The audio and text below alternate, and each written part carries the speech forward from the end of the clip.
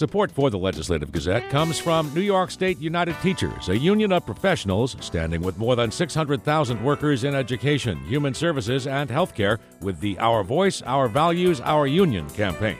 And United University Professions, representing 37,000 academic and professional employees at SUNY campuses and teaching hospitals across New York State. Frederick E. Cole, President. UUPinfo.org.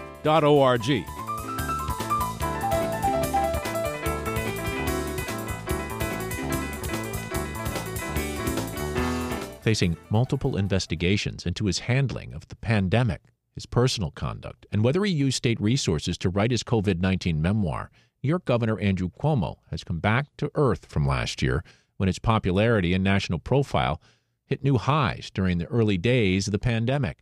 As his tax disclosure this week shows, the embattled Democrat is in line to receive more than $5 million from his COVID-19 book. Governor Cuomo spoke with the Legislative Gazette's Alan Chartock about the book, American Crisis, last August 19th. You got a book coming out, right? Did you get a lot of money for doing that? Well, only if you sell a lot of copies. The book, I'm excited about the book. It's called American Crisis. And it uses COVID sort of as a lens to look at what's going on in society and my theory of government and my theory of politics and the divisions that are going on and the incompetence in government, incompetence on a federal level, by the way, incompetence on local levels, and how this is going to change everything. This is going to be transformational because for the first time in our lifetime, and we've been around a long time, government actually became relevant again. It became relevant, Alan. Think about it. Not since World War II, maybe Vietnam, when government wanted to take your child for a draft. But not since then did government affect every person's life. And even if people say, politics are a bunch of junk and government's a pain in the hiney, yeah, not anymore. Under COVID, government became relevant. And all of a sudden they flicked the switch and they needed the machine to work. And you know what happened? The machine didn't work. So how much money are you getting for this book? I'm sorry to be talking about the tawdry stuff, but are you going to make a lot? It depends on sales, obviously. I get it. What about advance? How much in the advance? Yeah, it will be in the disclosure when I do my financial disclosure. So you're going to have to wait until. Why? I don't want to wait. I know, neither do I. But you have to wait. That's how it works. You have to wait. You have to wait.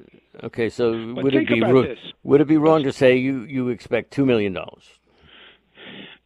as an advance? Wait for the disclosure. But let's get to the point. Why should we wait for the disclosure? Why not tell us right now how much money you're going to get for the thing?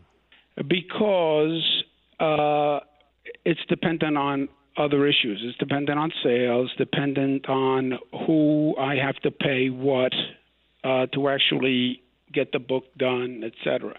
I wanted to ask you about that. So are you writing this book or is a ghostwriter writing the book?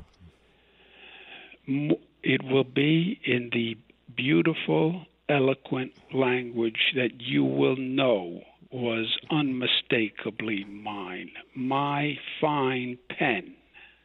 How can you write a book now when you're doing so much work, incredible work, but you're there all the time in the mornings and the afternoons?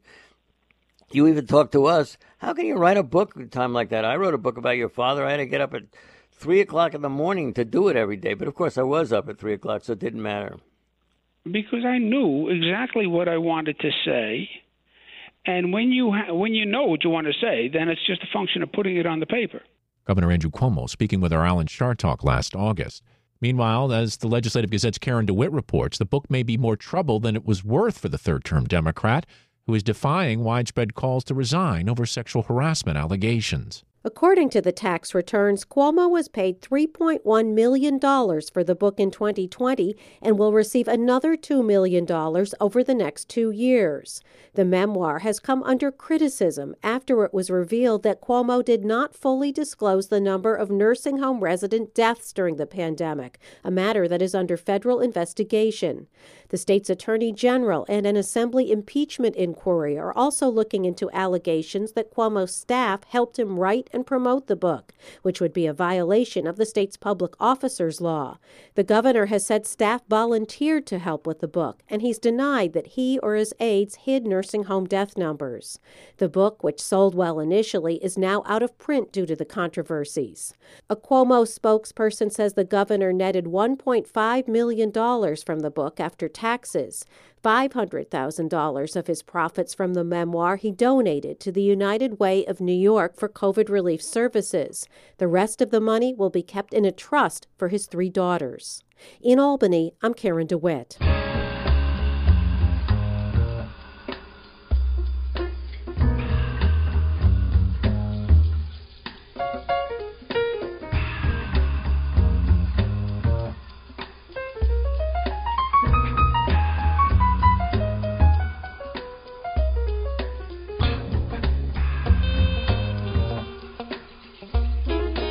You are listening to the Legislative Gazette, a program about New York State government and politics. I'm David Gustina. Joining us now, Legislative Gazette political observer Alan Chartock. Alan. Word that the New York Attorney General's office, Alan, says that it is conducting a now criminal investigation into former President Donald Trump's business empire, expanding what was previously a civil probe. Attorney General Letitia James investigators are working with the Manhattan District Attorney's Office, which has been conducting a criminal investigation into Trump and his company, the Trump Organization, for 2 years. The Manhattan DA's office, of course, Cy Vance, the DA, obtained Trump's tax records after a long legal fight in February. New tack here? Look, this is not good. And the reason it's not good is that Cy Vance's office has been working on it. Letitia James, the state attorney general, has been working on it. And, what we get are these little leaks that it's turned from a civil to a criminal probe. And, yeah, maybe it's important. But you know what? Sooner or later, we're going to have to see some results here. And I think the pressure is and should be on both Letitia James and Cy Vance and saying, okay, if this was a investigation going on into another kind of citizen in the United States, it would be over by now. But these slow leaks and this drip, drip, drip is not doing anybody any good. Now we're hearing it's turning from a civil into a criminal investigation. Give me a break. This is now a matter of their competence, and they're going to be held responsible for what they're doing. Vance is leaving office, and there have been many questions raised about whether or not, he has done the job he ought to be doing where Donald Trump is concerned. Listen, David, I don't have any inside information, but I can tell you this. When you're a gazillionaire or alleged gazillionaire like Trump, you are very assiduous in making friends, talking to the Cuomos, talking to the DAs, talking to everybody else. There is nobody, I think, that hasn't touched. The Republicans, for their parts, are yelling, he's going to run again. This is all to make him stop doing that. But that's all part of the big lie. Either he did it or he didn't do it. Either he has been complicit in setting up an empire that has been fraudulent on its taxes, or he hasn't. But it's time to find out, and it's time for the people in this country to know what actually happened. It's terribly important. Governor Andrew Cuomo's book, Alan, we've learned more about. He received a $3.1 million advance to write his COVID-19 leadership book last year, and he'll make another $2 million on the memoir over the next 2 years, a total of $5.1 million. Now, the governor donated a third of that, $500,000 to the United Way of New York State for its statewide COVID relief and vaccination efforts, and placed the remainder in a trust for his 3 daughters. The issue of this book has been quite a kerfuffle, not only because of the amount of money, but then because of the allegations of staff being used to write the book. Yep, look, it's a lot of money. I asked him about it a long time ago, and he fooled around with the answer. He laughed a little bit and the rest of it. But first we thought it was 4. Now we think it's 5 million and more. Now remember that when this contract was signed, he was riding the waves, as we used to say on Fire Island. Then things changed. But the bidding on the book clearly was related to the idea that he was America's national hero at the time. So you can't say he should or shouldn't get that money. That's the American way. What you can say, of course, is, how did you do it? Now, I doubt very much that that's going to bring him down, because an awful lot of people in government and other places have done what he's done. They've written books, they've come out with things, and I'm not going to defend it. But I am going to say that's the way it is in the United States. But then the question is, was he using his governmental staff to help him do what he needed to get done? And that I don't know. I can only say it's a possibility. And if it is, it's worthy of investigation. But I doubt that we're going to see this as the thing that really brings Cuomo down. Could he get to be governor of New York? Andrew Giuliani has entered the GOP primary. Alan? David, there's an old poem that we used to recite as kids in junior high school, "Hasten, Jason, bring the basin." And that is that a guy like this, the spawn, we're not supposed to hold anybody responsible for their fathers, but of course he wouldn't be running and he wouldn't be where he is if it wasn't for the fact that he has a famous name, which he is taking advantage of. But that famous name himself is under some real scrutiny now. So, it's a way of getting ahead. He hasn't run for office. He hasn't done it. He puts himself forward. He figures that Cuomo's in so much trouble that even he could win. Well, he can't. So now we've got Andrew Giuliani. It looks like Astorino, Lee Zeldin, who we saw, remember Carl Palladino? Endorsed Zeldin this week. Zeldin is the Palladino candidate. He was a congressman. He wants to shoot for the moon. He's absolutely a Trumper. We know that. And he may well be the candidate. In the meantime, you get Giuliani, who is a joke, the spawn of the now disgraced helper of Trump, putting himself up there. What else can I say except that it is a joke? The Republicans are committing political suicide all over the country, one way or another, and this is just another example of how bankrupt they are. The kid has never run for political office, and he's no kid. He's in his 30s now, believe it or not. And he'll have to throw the kinds of bombs that his father throws. It's hard to believe that he could be the candidate. Alan, this week, New York opened up like it's never opened up before. It started on Wednesday. Restaurants, shops, gyms, many other businesses open. People who are vaccinated also, along with the CDC guidelines, can unmask in most situations.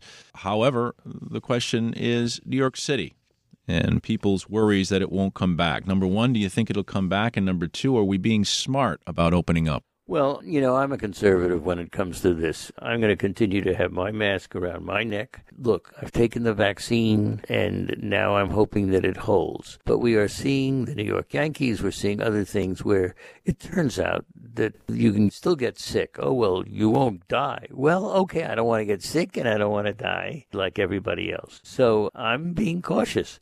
And I think the fact that the CDC has been inconsistent in their messaging leads me to think that we're not out of the woods yet. It does appear it's getting better, but we've seen reversals before. Let's all be very careful.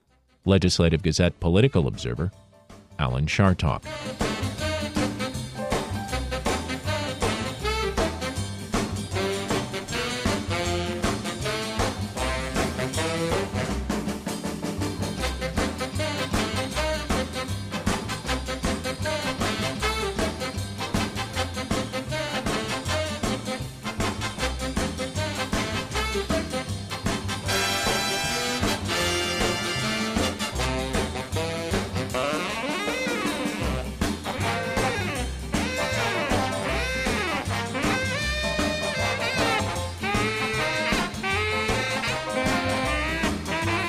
You are listening to the Legislative Gazette, a program about New York State government and politics. I'm David Gustina.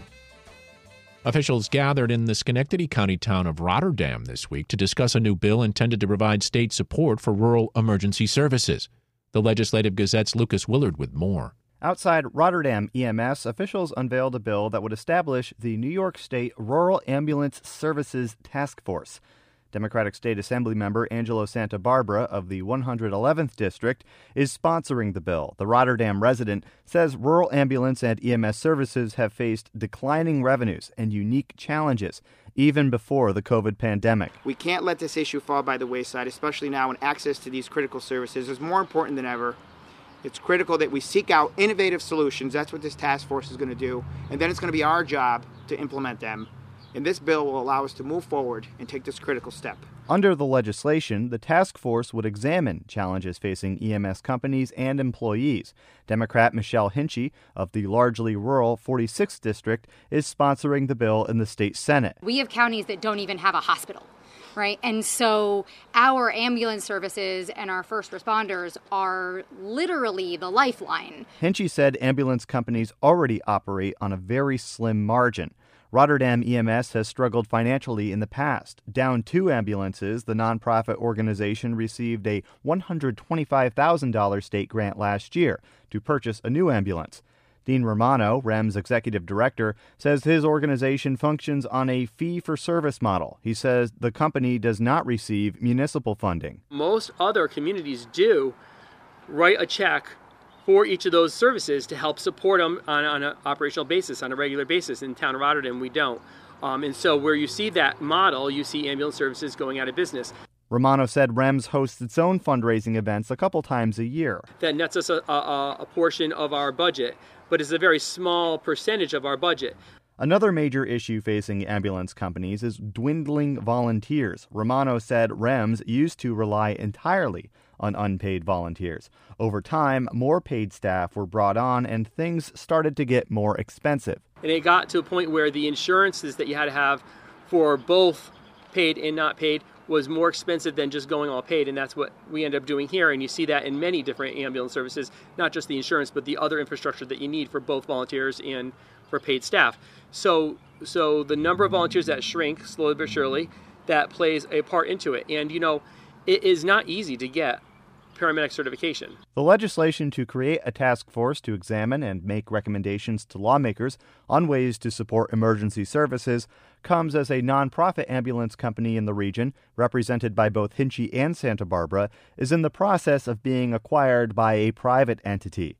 The Greater Amsterdam Volunteer Ambulance Corps announced on May 5th it would be renamed and acquired by Priority Ambulance. Gavick said it would be renamed Lake Valley EMS, quote, to reflect our growth in the Mohawk Valley and Adirondack Mountain region, end quote. The acquisition is pending final regulatory approval. In 2019, Gavick expanded its coverage area into Fulton County after 2 ambulance services there closed, the Johnstown Area Volunteer Ambulance Corps and the Ambulance Services of Fulton County. The lawmakers hope to pass the bill to establish the New York State Rural Ambulance Services Task Force before the end of the legislative session in June. For the Legislative Gazette, I'm Lucas Willard. Activists were joined online by elected officials last week for the launch of the New York State Clemency Initiative. The Legislative Gazette's Dave Lucas explains. Freedom Unshackled Coalition's initiative to convince New York Governor Andrew Cuomo to increase granting racial and gender-diverse clemencies to 4 times a year began with a letter the group sent to the Democrat May 6th. Both the Albany County Legislature and the City Common Council have previously made formal declarations asking the governor to grant clemency more frequently. Ronnie Minter with Freedom Unshackled says that under Cuomo, clemency has traditionally only been granted once a year during the holiday season. Governor Cuomo actually ran on a platform that he would fix the clemency issues within the Department of Corrections and make it a smoother process. This has been a failed experiment of his. Just a little background. Governor Carey issued 155 commutations. Governor Mario Cuomo issued 37 commutations. Governor Pataki issued 32. And at the end of 2019, Governor Cuomo had only shortened 11 sentences. Minter says Cuomo could grant time commutations right now if he wanted to. And she adds there are thousands of applications on the governor's desk. Luke Grandis is the upstate lead organizer for Vocal New York. We need clemency to complement parole reform bills. We need parole reform bills to complement clemency, and we truly need the governor to take that wave of the pen power that he has and put it into action. In January, a majority of Albany County legislators signed a proclamation introduced by second-term Democrat Sam Fine urging Governor Cuomo to grant clemency quarterly. We have an incarceration problem in this country. What we do is we respond to issues in our society by locking people up, by more policing, rather than providing people with the services they need and addressing the root causes of crime, addressing poverty, inequality, a lack of resources.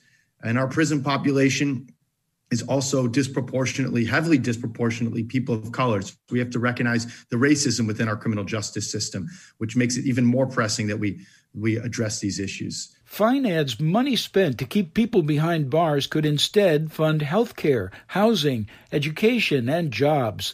He says that would deter crime and make communities like his 6th legislative district, which includes parts of Albany's Arbor Hill and the South End, safer. Albany Common Councilor Derek Johnson, a Democrat from the 2nd Ward, says he appreciates the attention activists are drawing to those behind bars. We have to have people who are speaking up for people who are incarcerated, because a lot of times they don't have anybody. There's a lot of people that's incarcerated that don't have, they don't get visits, they're not getting letters.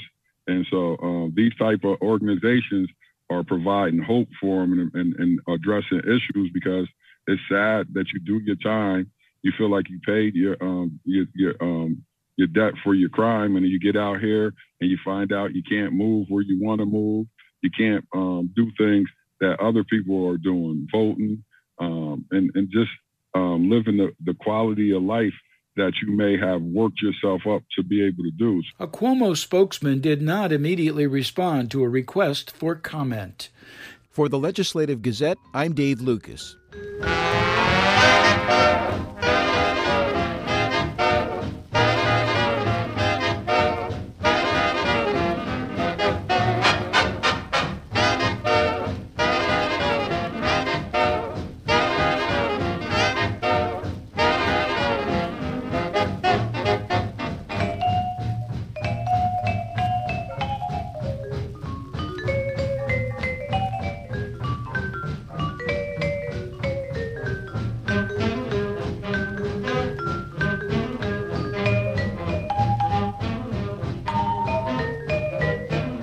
You are listening to the Legislative Gazette, a program about New York State government and politics.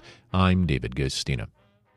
As communities near the U.S.-Canada border brace for its closure to be extended another month, business and tourism officials are intensifying calls for a plan to reopen the international frontier. A New York State assemblyman is offering an idea that regional officials hope will help alleviate some of the negative impacts of the closure, which has stretched for more than a year. The Legislative Gazette's Pat Bradley reports. In March 2020, the U.S.-Canada border closed, extended monthly since. Only essential travelers, such as truck drivers and medical personnel, have been allowed to cross. Gary Douglas with the North Country Chamber says those on the U.S. side continue to be perplexed by those, especially in the highest levels in Canadian government, who are reticent to craft a reopening plan. We got to keep repeating this important message that it is past time to plan. Let's start the planning. We have been putting out there for many months, asking for at least a serious binational consideration of some modest but important adjustments to the existing definitions of essential, and for some additional support for business people. Douglas said there is one word that should be at the forefront of building a flexible border reopening plan: vaccination. We need to get both countries to the point where those vaccination numbers are higher than they are now. We're doing well in the U.S., we're doing well in New York, but it still needs to be higher on the other side of the border. They're way behind us. To try to rectify the cross-border stalemate, Democratic State Assemblyman D. Billy Jones of the 115th District wants to implement a plan that is being successfully undertaken in other border states. There are other states right now, North Dakota, one in particular, Michigan, that are taking steps to help get essential workers and essential travelers into the United States vaccinated from Canada. CDC has already said that this is allowable to vaccinate essential workers from Canada. We can do it. We have the supply now. We've done an excellent job here in the North Country and in New York State as a whole in getting that vaccination rollout.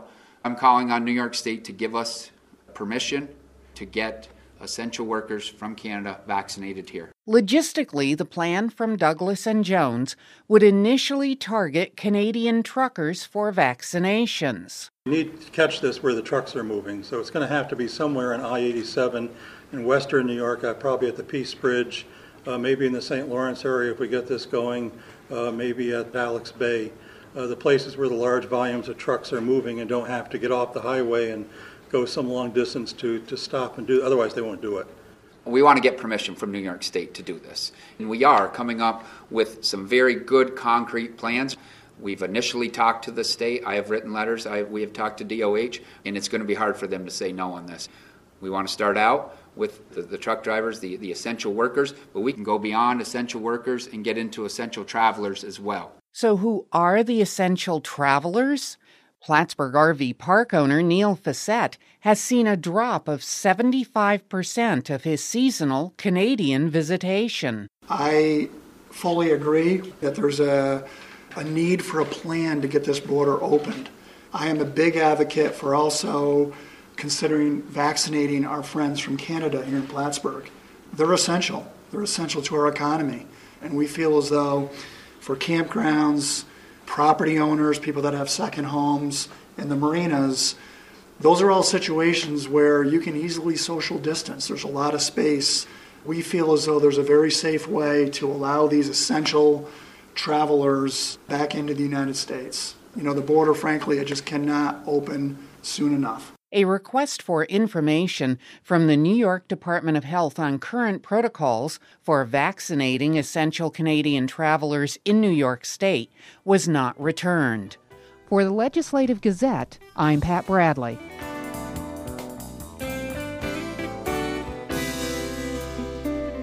And that about does it for this week's show. We had help from the New York State Public Radio Network. For copies, call 1-800-323-9262. That's 1-800-323-9262.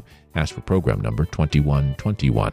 Or just listen or schedule a podcast on the web at WAMC.org. And join us again next week at the same time. For more news on New York State government and politics, for the Legislative Gazette, I'm David Gastina.